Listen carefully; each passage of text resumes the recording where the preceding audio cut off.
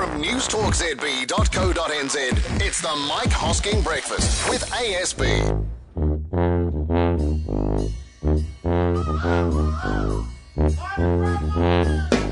G'day there, and welcome to Hosking That Was for Thursday, Easter Eve. I am Glenn ZB, and this is all the things you should have heard, but you might have missed from the Mike Hosking Breakfast on News Talk ZB.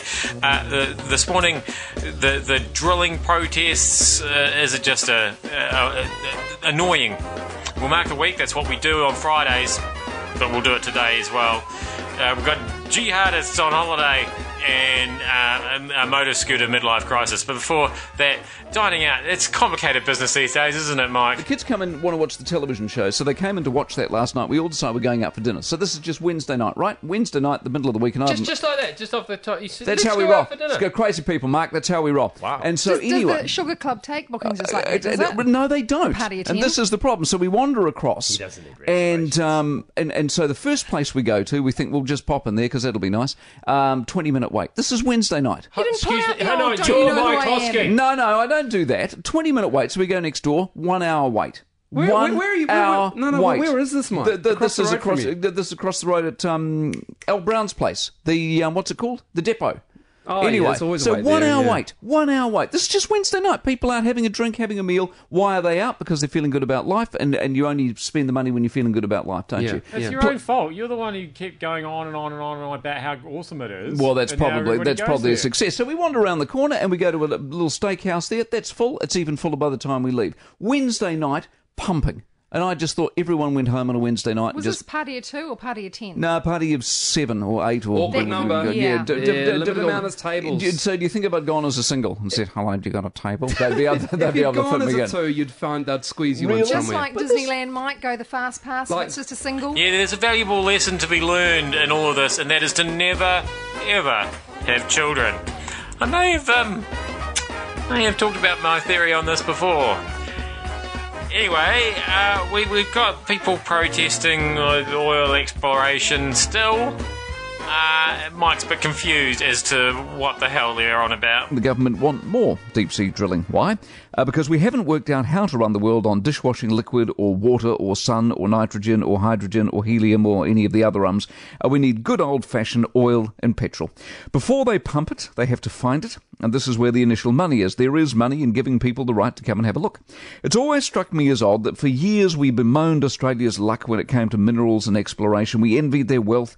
We bemoaned all those that left for the big red land to seek their fortune, and yet bang for buck, we have more resources than they ever did. Per square kilometre, we are richer than them, and yet we've never really tapped into it. Why not?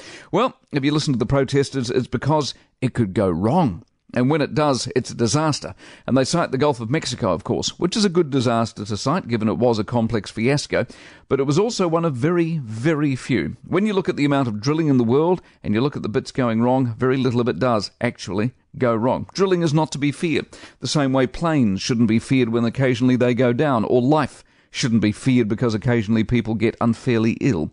We are not cowboys when it comes to this. We are not the Wild West. We do not seek disaster. We are not rapers and pillagers.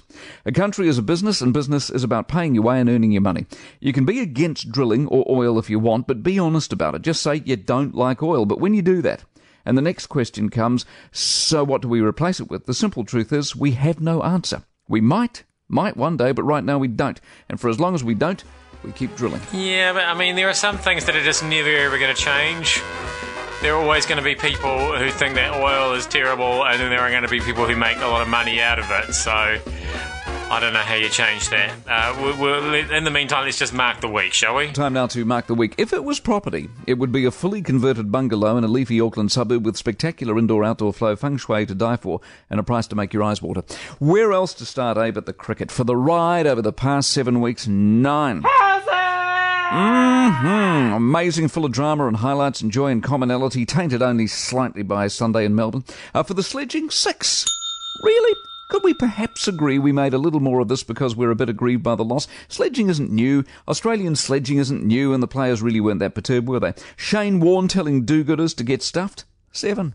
I know, it's not PC, but there is something in me that has just a little bit of grudging respect there. Yes, he's a buffhead. Yes, the Australian cricketers are a shade up themselves, but they are also winners. They are champions, and consistently so, and I can't help but think that there's a link there. Oh, the politics. Have a look at the politics. Northland vote, 6. Why? Well, because it was way more lively than we ever thought possible. Peter's role in that, 8. Wily old bugger. You got to hand it to him. He brings a bit of life to any race. Nationals campaign, 2. File that under C for cock up. As a result, the RMA reforms being largely put on hold, 3. That's a shame, because it actually makes sense and is well overdue and would at least in part address a law that's become hopelessly out of control. Taina Pora's compost, 7. In its most simplistic form, he was in jail for a long time for something the courts have decided they made a mistake on, so a cheque is due. But then, a cheque is due to David Bain on that basis, and we all know what a mess that's become. So, good luck to the Pora camp with that. Hashtag blood out of a stone. Now, if you're reeling from a Mark the Week happening on a Thursday instead of a Friday, you feel like you're caught in some kind of weird time reality inversion loop, a la Doctor Who.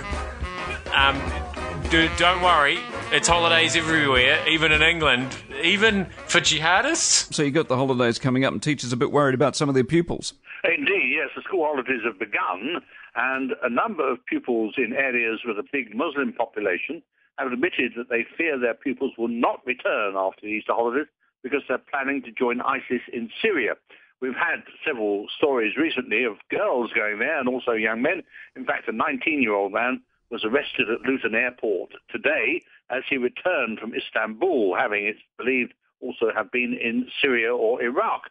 But, the head teachers apparently don't know what to do. They're told to direct parents to the police, but parents don't want the police to be told, and the heads don't want to criminalise their pupils. It can't just be a police responsibility, say the Crown Prosecution Service, because many people in the communities don't trust the police, and also it's questionable whether arresting people, men and young girls, and putting them on trial is really going to stop it, or will it actually deter them or deter parents from telling the authorities? Is it a package, a holiday package you can buy?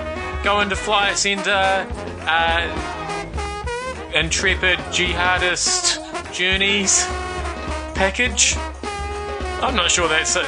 Is there a swim-up bar at the terrorist training camp? A lot of questions for a Thursday that feels like a Friday, isn't there? Like, how many midlife crises does one Mike Hosking have to have? Let me tell you this story. Did you know this? This is my I didn't know this story of the week. You know 50cc scooters? You know, the little scooters that go bim, bim, bim, bim, bim. Got a bloke up the road who works at TV, on the show, he's got a 50cc scooter.